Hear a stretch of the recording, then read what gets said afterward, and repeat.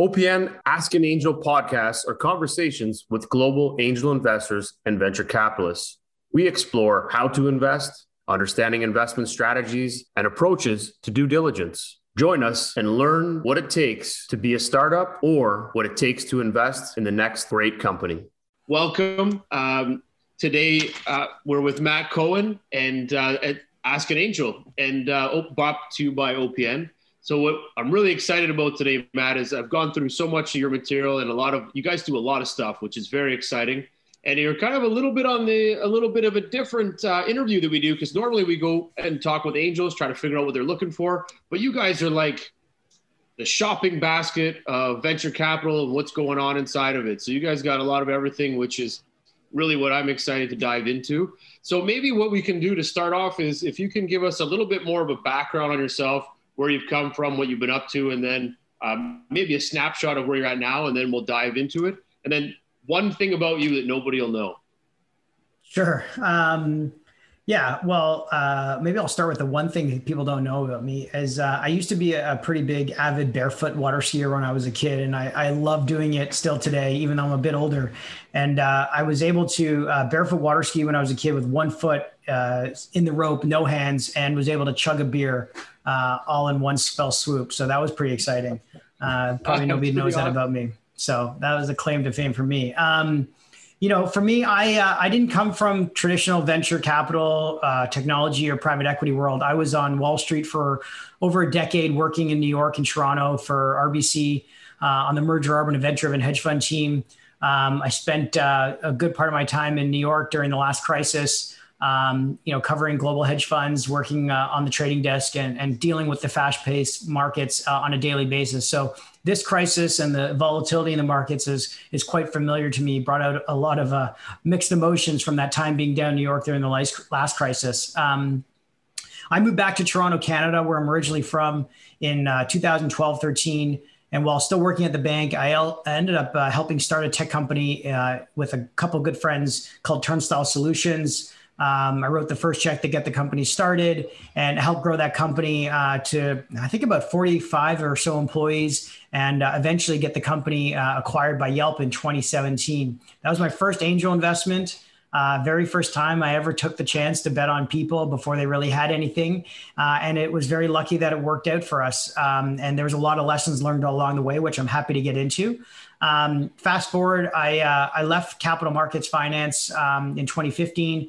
I went to go work for a fintech company in Toronto called Street Context, which was run by Blair Livingston, still is, and backed by Formation 8 and a couple other firms to help them build out their enterprise sales team in 2016, 2017. I ended up moving to Boston to work on their enterprise sales team in the US market. And I got a lot of exposure hanging around the sort of Boston and Cambridge, Harvard, MIT ecosystem anytime I could to see what was going on there as an angel. And it really started with me just sort of reaching out to founders and meeting companies on my free time in the Boston ecosystem, and started writing checks as an angel under the name Ripple.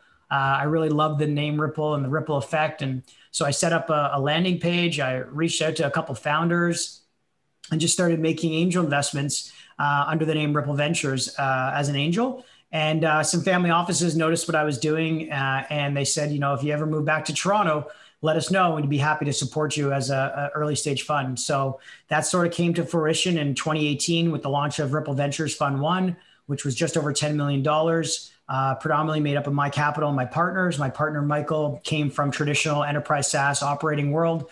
He'd run his own bootstrap company, which was a networking data hosting ISP company that he was also as an angel investor in Turnstile. So we connected through that. And then we came together and launched Fund 1 and sort of been on the races since then. Oh, that's amazing and a great story. Was the Turnstile with Ryan Friedman? Yeah, so Ryan was actually a good friend of mine. We grew up together. I brought him in as an angel, and then he ended up coming. We finally convinced him to join the company as a head of partnerships, and he was a huge influence on the company for us because he was definitely one of the smartest guys we were able to recruit, and we had no money, so we had to give him a good amount of equity and a fair salary, and it worked out well for everyone. So Ryan was definitely part of the team there. So This is a while back, and I don't remember which year it was, but we were actually working with Ryan, as I own a software company. We were working with Ryan on helping build out part of the platform, if I remember this story correctly. And we were just about to sign the paperwork, and then Ryan called us and said, guys, I don't want to do this. I'm sorry, but we can't sign the paperwork. I'll tell you after, but it's really exciting, but we can't do anything. And then literally 2 days later, I guess that's when you guys got acquired or something occurred. Yeah, maybe April 2017, I think it was. Yeah. So we were like so excited. This is so cool. And then all of a sudden we got acquired. I'm like, oh man. But then obviously very happy because you guys got acquired. So it was really cool. But that was with one of my still existing business. But I thought that was pretty exciting. So that's how I do Ryan. And also Adam. I think Adam is Adam Levine part of that somehow too, or? Sure. Yeah. Adam is another good friend of mine. Him and Ryan are kind of like cousin-in-laws. Okay. And Adam's a very close friend of mine. He actually helps advise Ripple companies, and he and his family were an angel investor in Turnstile as well. Oh, okay. Man, small world. That's pretty cool. Yeah. Even though that was like 4 years ago, that was still pretty cool. So no, that's amazing. So all great things. And I'm excited. I was going to ask you about the barefoot thing because I attempted to do it once before. I wasn't very successful. It didn't get very far, but it was still fun. So, but always curious is, do you have to build up so you don't get foot burn, or does it just actually just happen because you've been walking a lot? I'm trying to understand how that one works. Yeah. I mean, you can walk around with bare feet for a while to get some calluses built up, but it doesn't really hurt that much. It's when you're going really, really fast and you're doing it improperly, then it starts to burn. It shouldn't burn if you're doing it the right way, but if you're doing it the wrong way, you're probably going to burn your face before you burn your feet. Oh, I didn't even know there was a right way. Yeah. If you're standing up, it's the right way. It's working. Yeah. Standing up until you're not. That's how I figured it works. So interesting to know that. So I'll try that next time. Noted. So if we go back to your RBC days, you obviously did a lot of different things inside of the RBC. But one of the things that was really interesting is that because you take the experience you had in the capital markets, you take the experience that you had on the trading desk, how much of that really benefited you today while you're making these investments in companies? It's a whole different perspective, right? So did it carry through and really benefit you, or is it something that you had to learn working with startups? I think it definitely benefited me in a couple of ways. You know, one, having thick skin is an important part of the job. You're getting told to F off and a lot of bad words and, know a lot. So that's part of the job that I've definitely grown a part of. Also, just the ability to sell anything, to be able to do that in a very fast-paced environment, chasing deals, trying to convince people to work with you. Really important. And then just understanding the mechanisms of capital markets and, the ability to understand how to analyze a company and, analyze a market and, think about things that you can be blindsided by as an investor is really important. I think also understanding how companies become public is really important, even though majority of companies don't actually become public. To understand how companies get there and how to talk the talk and then walk the walk when you're an early stage company is really important. The one thing we try to really do at Ripple is try to put a strong corporate governance and structure inside the organization early on, even though they're not ready for it necessarily. So, reporting requirements, proper board meetings, proper, financial statements, things like that, so that when you do run into a $10 million investment check, or you're presenting to the former CTO of Blackstone, you have the pedigree to handle those conversations because, I had to do that with multi-billion-dollar hedge funds and stuff. So those things definitely help you when you're meeting with strong investors. I wholeheartedly agree with that.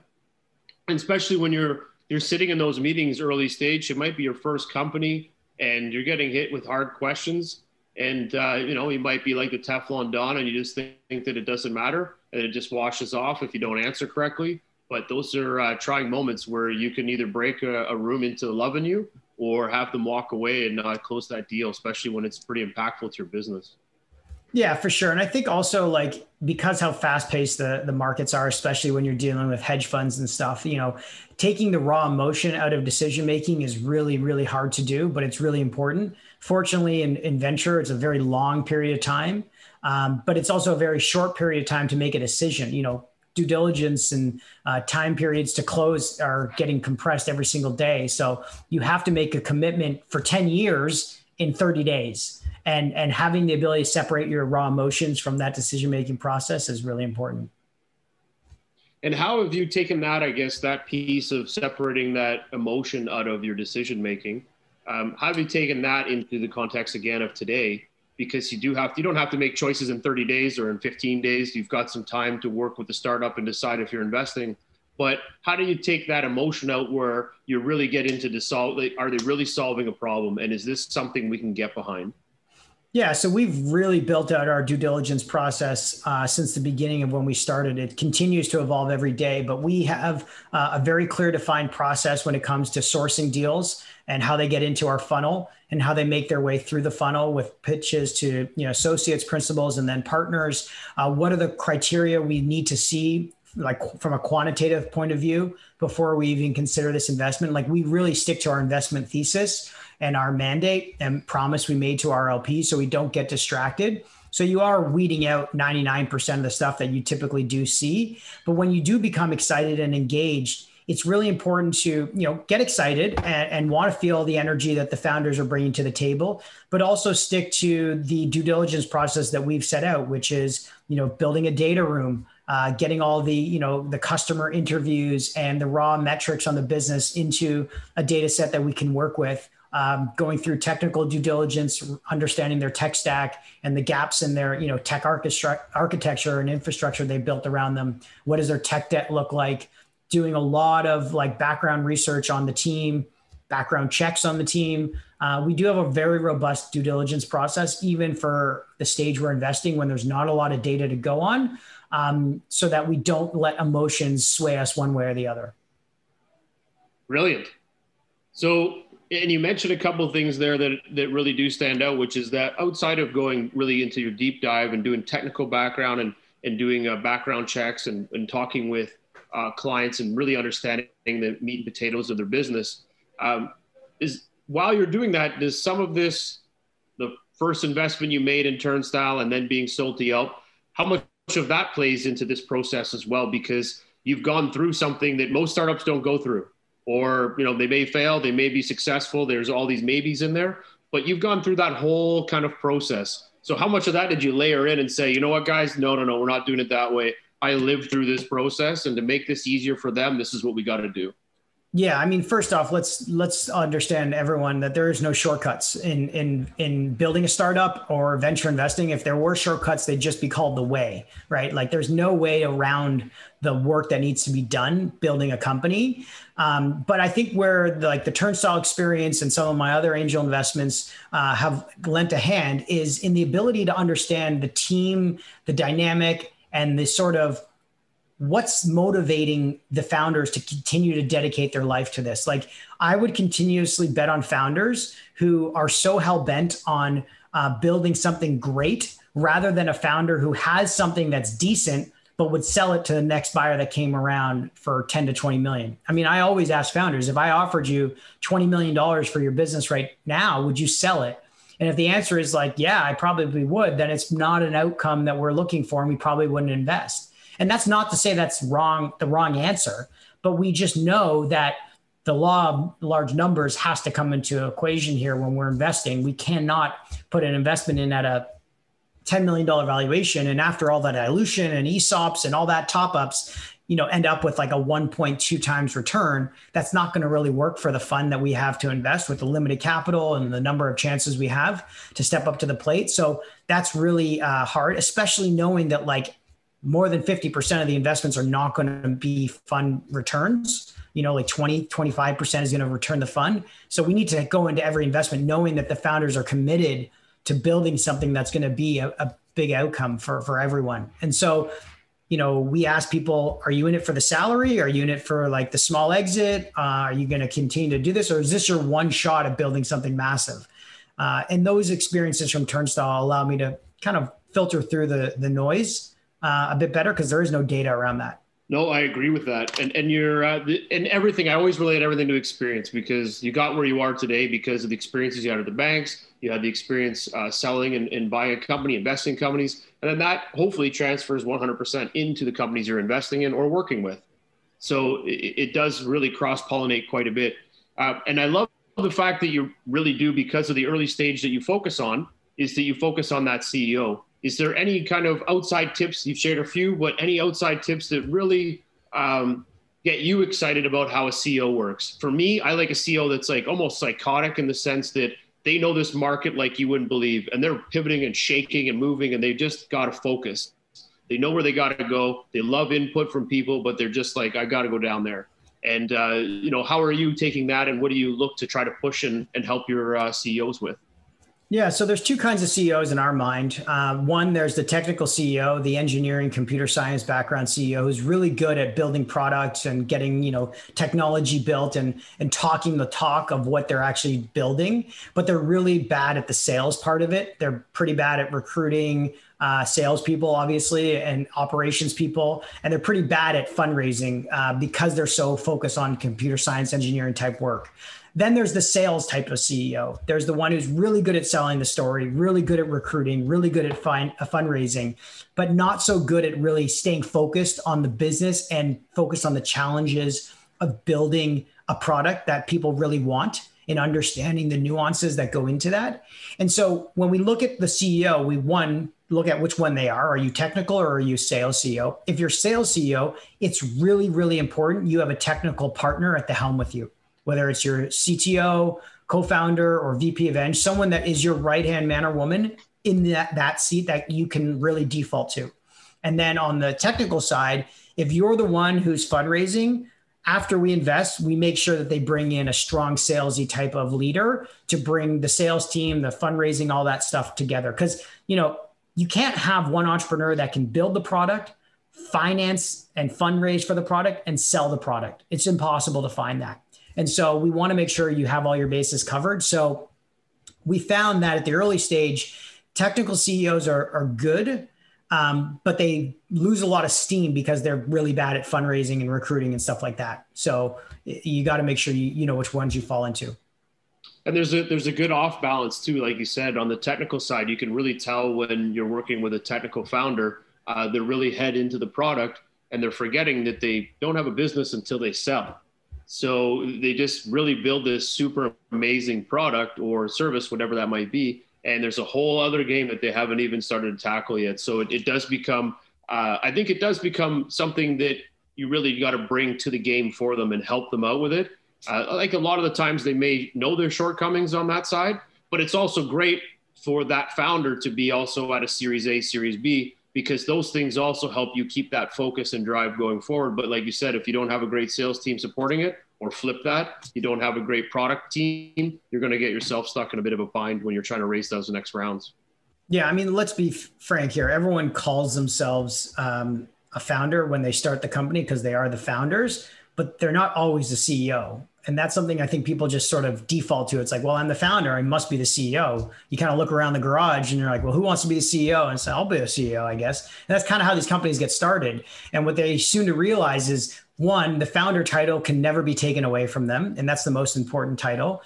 But you have to be humble enough to understand that you may not always be a CEO of the company. And that's okay, because that role is very specific to a specific skill set and responsibility. But some founders have a hard time letting go of that. It's true. I was asked that question today on a podcast that I was on, and they said, how come VCs fire CEOs all the time? Yeah. I said, well, it's not that it happens all the time. I'm like, it's kind of a rarity, but most of the time, as you said, you have a founder and you have a CEO, you have a president, you have different roles that people fit in, and at different times too. You might go to a Series A and that founder might not be the right tool for that time period. So there's going to be a bit of a shift that goes on. And I think that becomes part of the investment group, like you guys, where you're evaluating and helping them better understand their skill set and where they fit. Totally. Is there, in this process you're going through, you mentioned another piece that's really fascinating to me, which is the governance side.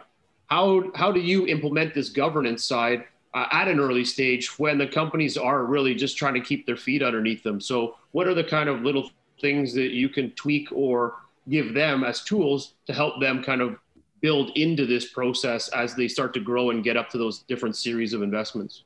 Yeah. So even before we invest, we're pretty straightforward with a lot of the founders and tell them like, we're going to be in your business, right? We're not going to be just here for quarterly board meetings or annual investor updates. We're going to be in your business on a day-to-day basis, especially in the early days, right? When really a lot of the work is getting done, you're recruiting, you're building, things like that. So we put a fractional CFO into businesses right away if they need for financing and bookkeeping and stuff like that, just to take the weight off their shoulders, especially a lot of CEOs. They're not really good at that stuff, but it's really important that you have that done properly, your taxes, your filings, all that stuff. So we do that with them. We put in templates on like reporting updates, recruiting templates. We have a lot of recruiters that we work with that can take a lot of the work off of them. It's really about building the framework early on so you don't have to rebuild it later. So a lot of companies, like, let's say they start on, HubSpot or something for their CRM or some other like kind of cheaper system. That's great. But realize that when you eventually move to Salesforce or something, it's going to cost you a lot more time and money to rebuild it somewhere else. So you might as well invest now in the infrastructure that you may not be ready for, so that by the time you end up growing into it, you'll be way farther ahead. And so we do a lot of that sort of infrastructure building with the companies to explain to them, you can't see around the corner yet, but we have seen around the corner in other companies. And this is the important stuff that you need to do. And those are the kind of things that we try to help our companies with. I like that, where you can't see around the corner and you're bringing that experience in and helping them and guiding them through that. That's pretty awesome. And what do you find the take is on that? Because you guys come in on two sides, right? You're coming in as an investor, as in cash, but then you're also coming in as part of your think tank, if you will, or your accelerator. So is it already structured that way that, hey, when you come in, if we make an investment, here's the things that are going to happen? They already see this. So they're like a team of 2 or a team of 10. It doesn't matter. This is the process they're going to fall into. Or are they coming to you saying, hey, we like your money, but we're not really into this process? Yeah. So in Fund 1, we were doing like pre-seed, early revenue, or even no revenue companies. And of the 7 Canadian ones we invested in, 6 of them were in the tank, which worked out really well. And so we were very open when we were negotiating with them on investments. We led 80% of the deals in Fund 1. So we had a lot of say at the table when we were going through the financing conversations. So they were really excited, right? Like a lot of the companies, if they weren't excited to work with us, like why would we even invest? So it wasn't really like a pulling them into our world. It was like, let's get going and let's get to work, which worked out well. Companies like VoiceFlow and Synapse and Pitstop and Tread, they've all moved towards Series A and beyond. And it's been great to have them a part of that journey. And then going into our second fund now, we're doing a little bit later stage investing. We're doing more C+, early Series A investments. And those companies are just bigger and they don't need a space as much. And they also have a good structure around them. So we're not putting the tank around them per se right now. We still have a lot of like the virtual infrastructure that we're supporting them with. But going forward, we still see the tank playing a pretty special role in the earlier stage companies, pre-seed and stuff at the 5 to 10 employee size. Okay. No, that makes sense. So when you wrap the tank component around it, even if you do move to later stage, as you mentioned, you're still taking the principles behind it. So there's still the opportunity to provide them with the resourcing or the templates or the things that are going to help them grow regardless. So it's not like you're throwing it away and just saying, hey, let's just focus on this aspect of it. You're still bringing that arsenal with you, correct? Totally. Yeah, that makes sense. No, that's great. So maybe you can share a little bit about your second fund and kind of the direction you're going with it. You mentioned a little bit about it, but maybe give us a bigger, broader picture of how that's looking and deal flow wise and the types of companies and verticals that you're going after. Sure. Yeah. So we kind of came up on our 2-year anniversary this past September. So about a year and a half into Fund 1. We decided that we were going to go out and raise a second fund, probably in the summertime of this past 2020 year. And then COVID kind of happened. Everything was on pause. And then a bunch of our investors who were really supportive of us, they liked what we were doing in Fund 1.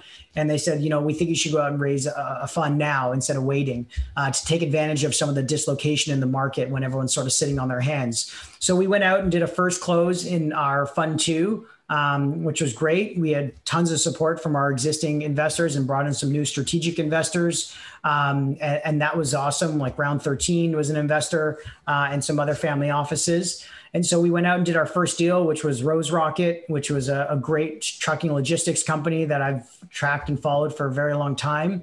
And so we led their C+ bridge round, which was awesome. And then we ended up doing another deal in a Vancouver-based company that's an awesome bootstrap company that we found. So a lot of our deal flow in this fund is coming actually from outbound sourcing, not a lot of inbound sourcing, which has been great.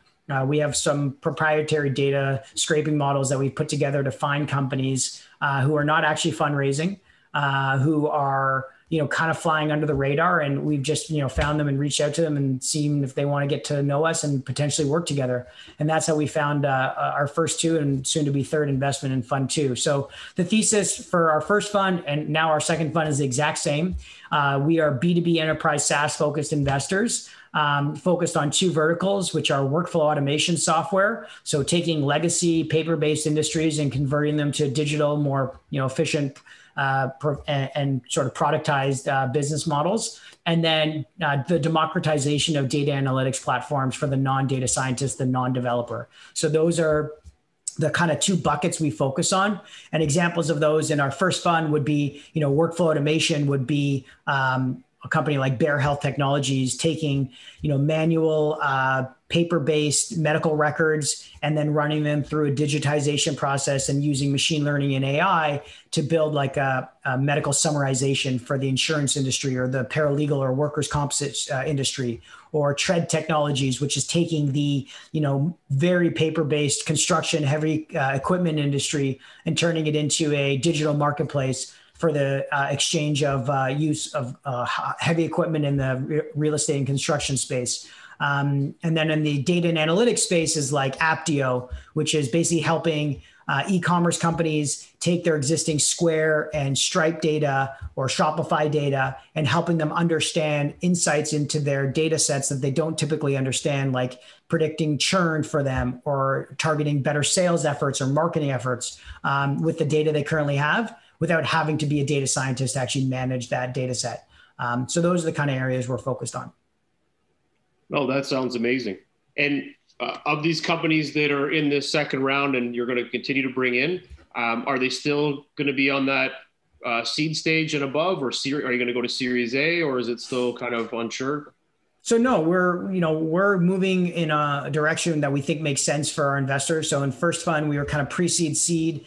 Second fund, we decided to go a little bit later stage, C+, early Series A. And that was really a factor of just where valuations were at the seed stage. We were seeing companies doing 250 to 500K in ARR getting priced at 20 to 40 times revenue versus companies doing $2 to $5 million in ARR getting priced at 5 times revenue. So it just didn't make sense for us to get the same ownership, but with a much better company.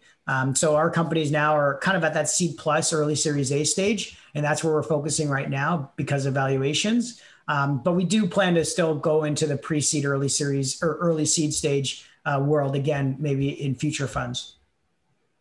Okay. There's a little bit about, you guys have a fellowship program as well. This is what I was talking about. You guys got a lot of things happening, a lot of cool things. Can you give us a breakdown of how this fellowship program works? Yeah, so we have this platform approach to venture. We're not looking at building a venture fund. We're looking at building a venture platform. And the platform is encompassed of a couple of things. First off, Ripple Ventures is part of a larger Ripple group that I started with my best friend and partner who runs Ripple Developments. So Ripple Developments is the real estate commercial industrial development program that we run for investors to invest in real estate. And then we have Ripple Capital, which is the early emerging manager investment vehicle that we put money into some early emerging managers running very small funds to get access to angel deal flow and stuff like that. And that's predominantly my capital to go towards that.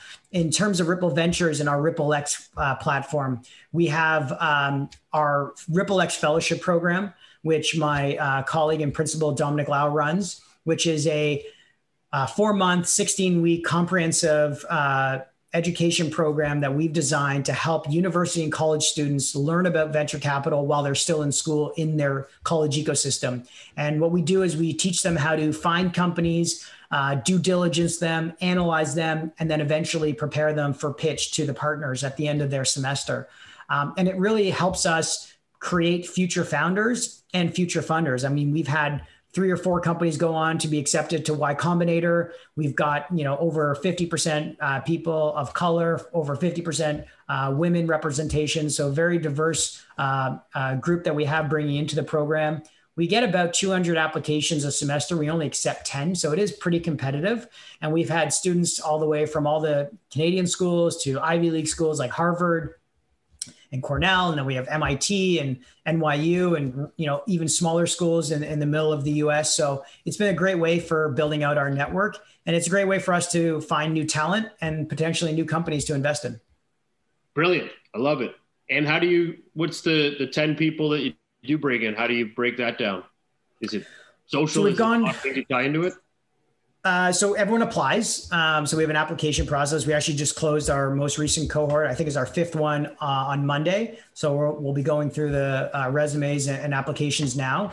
And then even if you don't actually get accepted into the fellowship program, we still have a community Slack channel with over 300 people in it for everyone who's applied, but that wasn't accepted. So they can still take part in the community and share ideas and insights and angel investments and things like that. So if anyone wants, and they can check it out, it's just fellowship.rippleventures.com.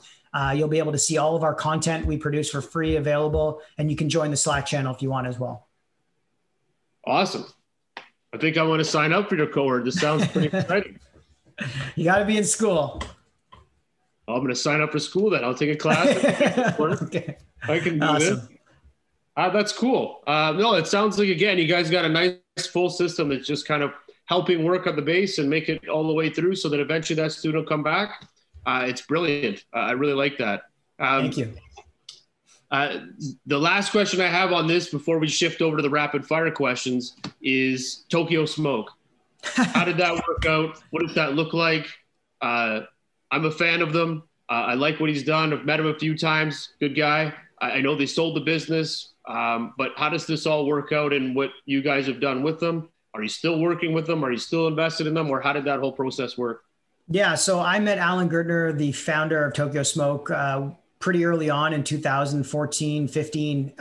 He actually was one of the first customers of Turnstile's Wi-Fi marketing systems, because his office, his first coffee shop, was in the same office as Turnstile. So his dad, I think, owned the building. And so that very first coffee shop there was above or below our office. So every day I was there, got to see it, grab a coffee, chat with him. So we started building a relationship. And then when he went out to raise his first financing round, I invested in the company, and then again in the next round of investment. So it worked out pretty well when they got acquired. Well, first they got acquired by Doja, went public, and then they got acquired by Canopy Growth later on. So definitely not involved in the company at all. Was just a sort of silent investor, but knew Alan for a couple of years, and he was a great guy to work with. And then funny enough, one of my good friends who I met through Turnstile was head of the retail group at Tokyo Smoke, and one of the operators at Tokyo Smoke as well, Mimi Lam. They actually left and then started another company called Superette, which I was one of the first investors in. And that is one of the up and coming top Canadian cannabis retail brands and retail stores that I'm really excited and passionate about. So definitely check that one out. They've got a couple of stores in Toronto now and one head office or head store in Ottawa, one of the first ones they opened. What's it called? Superette. I think I met her at a speaking event one time. Yeah, Mimi Lam and Drummond Monroe, two incredible founders. Yeah, I think it was Mimi Lam. I saw her. It was at a women's event that she was speaking at, pretty sure. Oh, that's awesome. Mm-hmm. So very exciting. So you've really done a lot of great things in this community. So kudos, and that's amazing. Glad you came back to Toronto.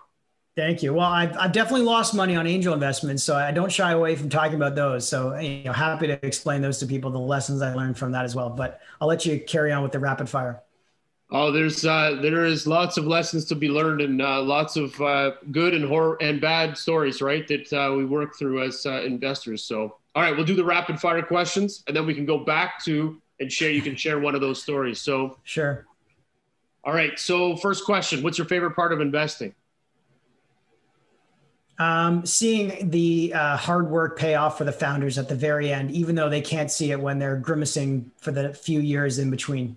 Just seeing that pure enjoyment of their hands up when they finally get that exit. The success. I agree. How many companies do you invest in per year? Probably about 6, 7. Okay. Perfect. You mentioned some verticals, but main verticals you focus on? B2B enterprise SaaS, as long as it touches the enterprise. We don't do direct to consumer. We don't do hardware. We don't do anything in like the crypto cannabis space in the fund. That's not where we play. Okay. Do you have any due diligence requirements that you look for before you make a full commitment? Anything that has to be there? Yeah. So, I mean, for us, we have to see in our current fund, $500K of minimum ARR in the business, and they can't have raised more than $5 million to date. Okay. I like it. Timeline for investment, like 1 month, 1 week, 2 days, 3 months? You mean from first meeting to close? The fastest we've probably done first meeting to close is like, I'd say 60 days. Okay. Maybe 45, but I think it's probably, like if it was like an early run, like I think when we did the VoiceFlow one, it was probably less than 45 days, but that was like an early pre-seed round. So it becomes more complicated when you go in the later stage, but pre-seed, we were probably closer to 30 days. Okay. Outside of DD, you guys have the tank. So I guess that's probably some of it, but what are the things that you do outside of just putting in fund and money? Yeah, so we put a lot of, like I said, structural support around the business, and then we help build out their future financing strategy. So we rebuild in their entire, seed or Series A deck for them, build their data room with them. We run the entire fundraising process. So we have a list of over 200 VC funds that we work closely with, or strategic investors. And so we'll compile the best investors for them to meet, and then we'll help the introductions and help them pitch those investors for future financing rounds. I love it. Do you guys lead rounds? Yep. So we led 80% of our deals in Fund 1. We've led 100% of our deals in Fund 2. Okay. Any preferred terms on investing that you like? Pref shares? Well, I'll tell you what we don't like. We don't do safes. If we do convertible notes, they're always a post-money convertible note, but we prefer to do priced equity rounds. We always do like preferred shares, common shares we leave for like the founders and stuff. Okay. Take board seats? Yes, or board observer. We're not hard pressed on taking board seats, but if we can, we do. If not, we'll take board observer. Okay. Percentage of reinvestments? In companies in Fund 1, we've reinvested in, I believe, 80%. Okay. Follow on. It's high. That's good. That's a high number. Yeah. Well, we've done 4 Series A's and 3 follow-ons, so feeling pretty good. Brilliant. What other ones we've got? Any companies that you have right now that you're working with that you want to throw out as a notable company that you want to share? Honestly, I think some of our most exciting companies, VoiceFlow for sure. If there's anyone who's like a hobbyist out there or looking to get into the conversational design space for Alexa, Google Assistant, whatever, they are by far the top conversational design platform in the world. They produce the most amount of skills or apps for any voice speaker, smart speaker out there. So check that out. Aptio, if you're an e-commerce company or e-commerce startups that are really struggling with churn analysis, they should check out Aptio. And then we are about to close on a podcasting platform. So I will share that with you once we're done, but it's one of the best high quality recording and editing podcasting platforms in the world, in the US. So definitely happy to share that after if there's any podcasters out there. I know we're podcasters. We have the Tank Talk. So I love it. No, that's awesome. Yeah, it'd be great to know what that one is. I was talking with one out of the US. They were more of how they were converting users into getting paid. Advertisers? To get paid for their, what's that? Oh, cool. Like paid advertisers or just paid? Paid, to get paid in general. So that, oh, cool. Like Patreon or something. Yeah, just like that. Got it. Yeah. We're waiting for more traction on them, but they were also very, little more high priced because of the tech and the space that they were trying to break into. So, but either way, still good. All right. So we're going to get to a couple personal questions in a second, but one question for you that, what I'd love to hear about is throughout this journey of all the things you've been doing in this space, we always come across that one story that just blows our mind that, a startup did X, she was able to overcome Y, or he was able to do this, and it just turned into a great story. Is there any heartfelt stories that you've got that really would pique the audience's interest, I guess, if you will, in our conversation?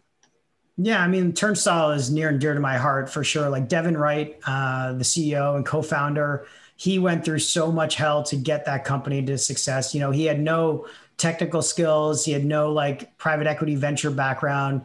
And just the way that he begged, borrowed, and stealed his way through like the early days when we had no funding. I mean, I put the first check in to get the company started. It was a lot of money for me, but it wasn't a lot of money in the grand scheme of things to get the company where it is. And just a lot of the grit and tenacity he showed. He pitched probably over 300 investors and got no's from most of them. To continue to still go through that. I mean, eventually getting the company acquired was not only a huge testament to him and what he was able to build around him, but the amount of people's lives he influenced was just incredible. I mean, that's why I called it Ripple as well. The ripple effect of my investment into him and then what he did to change people's lives. I mean, we had people that came on to the team from pretty like boring, nothing backgrounds. And now they're like leading some pretty big companies and doing some really great things in the space. And we kind of always say we want to be like a mini PayPal mafia where we all come back together again, or we all go around and do stuff. And maybe that will happen. But like, Ryan Freeman, now head of DoorDash Canada,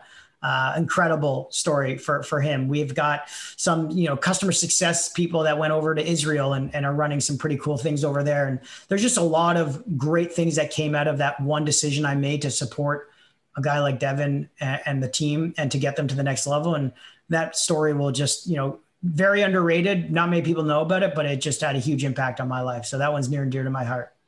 Well, it helped you create everything you're doing right now. So it certainly pushed you that day, and it pushed you all the way through, right? The learning you took from that is what you're feeding the rest of the ecosystem with. So it's brilliant. Yeah, feel that way. Thank you. Yeah, no, it's awesome. Great story. Okay, so next part, I learned to do this not too long ago on the podcast, which was through another podcast of a company we're working with. And I thought, man, this is brilliant. I got to try and open up and be a little bit more personal instead of just all business. So I always like to start a conversation off with one thing nobody will know about you, because I figure we always have to have something that we'll remember about that person. So I'm always going to remember you as the barefoot guy. Now, I probably like 20 years from now, I'm going to be like, I remember you. I know you. I can't remember your name, but you had the bare feet guy. Yeah, exactly. Because it's the only way around bare feet probably. Yeah. It's the only way that his brain works. So, but on the other side, the personal side is quick questions, I guess. So what's your favorite sports team? I mean, I got to go, even though it kills me, with the Leafs, just because my family had, my grandfather got season tickets. The first thing he did when he came back from the war was he bought season tickets to the Leafs. And so they've been in my family ever since. So I got to say that just to honor him. Oh man, that's amazing. Say what I was going to be like, I can't hear you. Something's not working on this. I think we're shutting down. But then you went into a better story for him. And now I actually really have to ask some questions about this. I wasn't going to, but now I need to know. So how does it work with season tickets when your grandfather bought them post-war?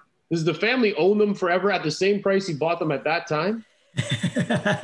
No. The one thing they did do, which was really cool for any Toronto fans out there. So when they converted over from Maple Leaf Gardens to Air Canada Centre, they allowed the longest tenure season ticket holders to come into the building and choose the seats they wanted first. So if you were up in like purples in Maple Leaf Gardens, you were allowed, and you were the longest season ticket holder, you could go into ACC and pick your first seat, which was really cool, because if you were like golds and you only had golds for like 5 years before they switched, you had to wait to the back of the line. So our family chose to do reds, which was like a middle of the pack kind of seat. But we had like corner reds, and it's just a great experience for the family. So me and my brothers, we all split them just to kind of honor my grandfather and to give the kids a tradition that we had growing up as kids.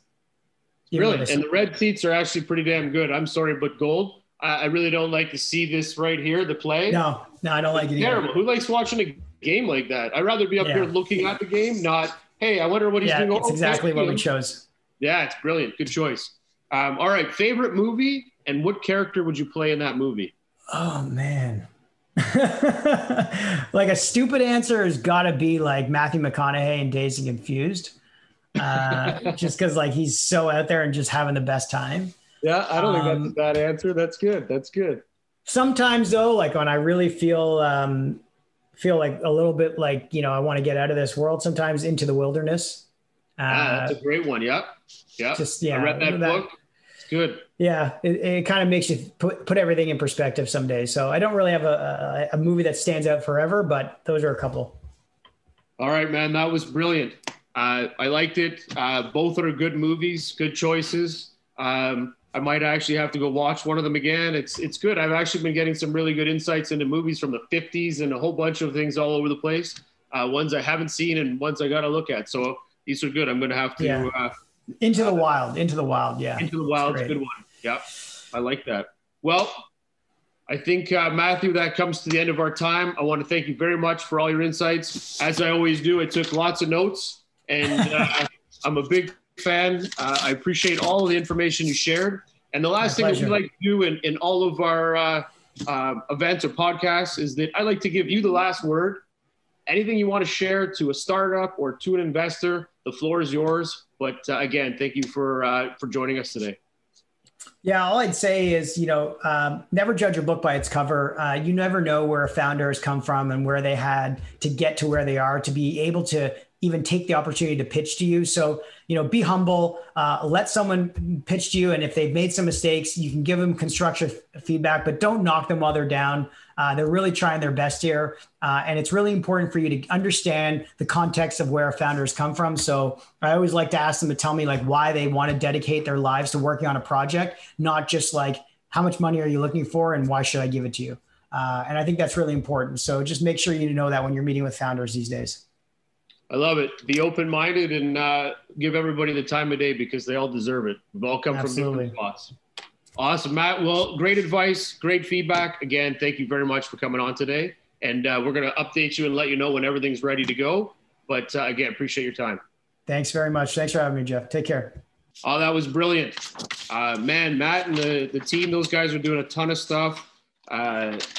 So many notes. Big fan of everything that they're doing. They've really built up a great, strong community of way of helping founders. They're on their second fund, as they mentioned. And I really love the fact that he talked about there's no shortcuts to building a company. Doesn't matter how you look at it, how you skin the cat, there's a process that you got to go through. And they've structured a nice way of doing it. So I really liked how he built that out. Great that we've got some great connections that we've crossed paths at some point in time.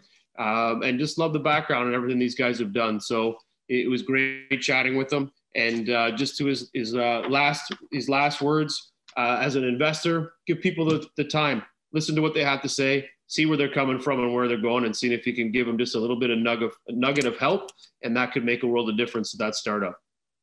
But at the end, thank you everybody for joining us.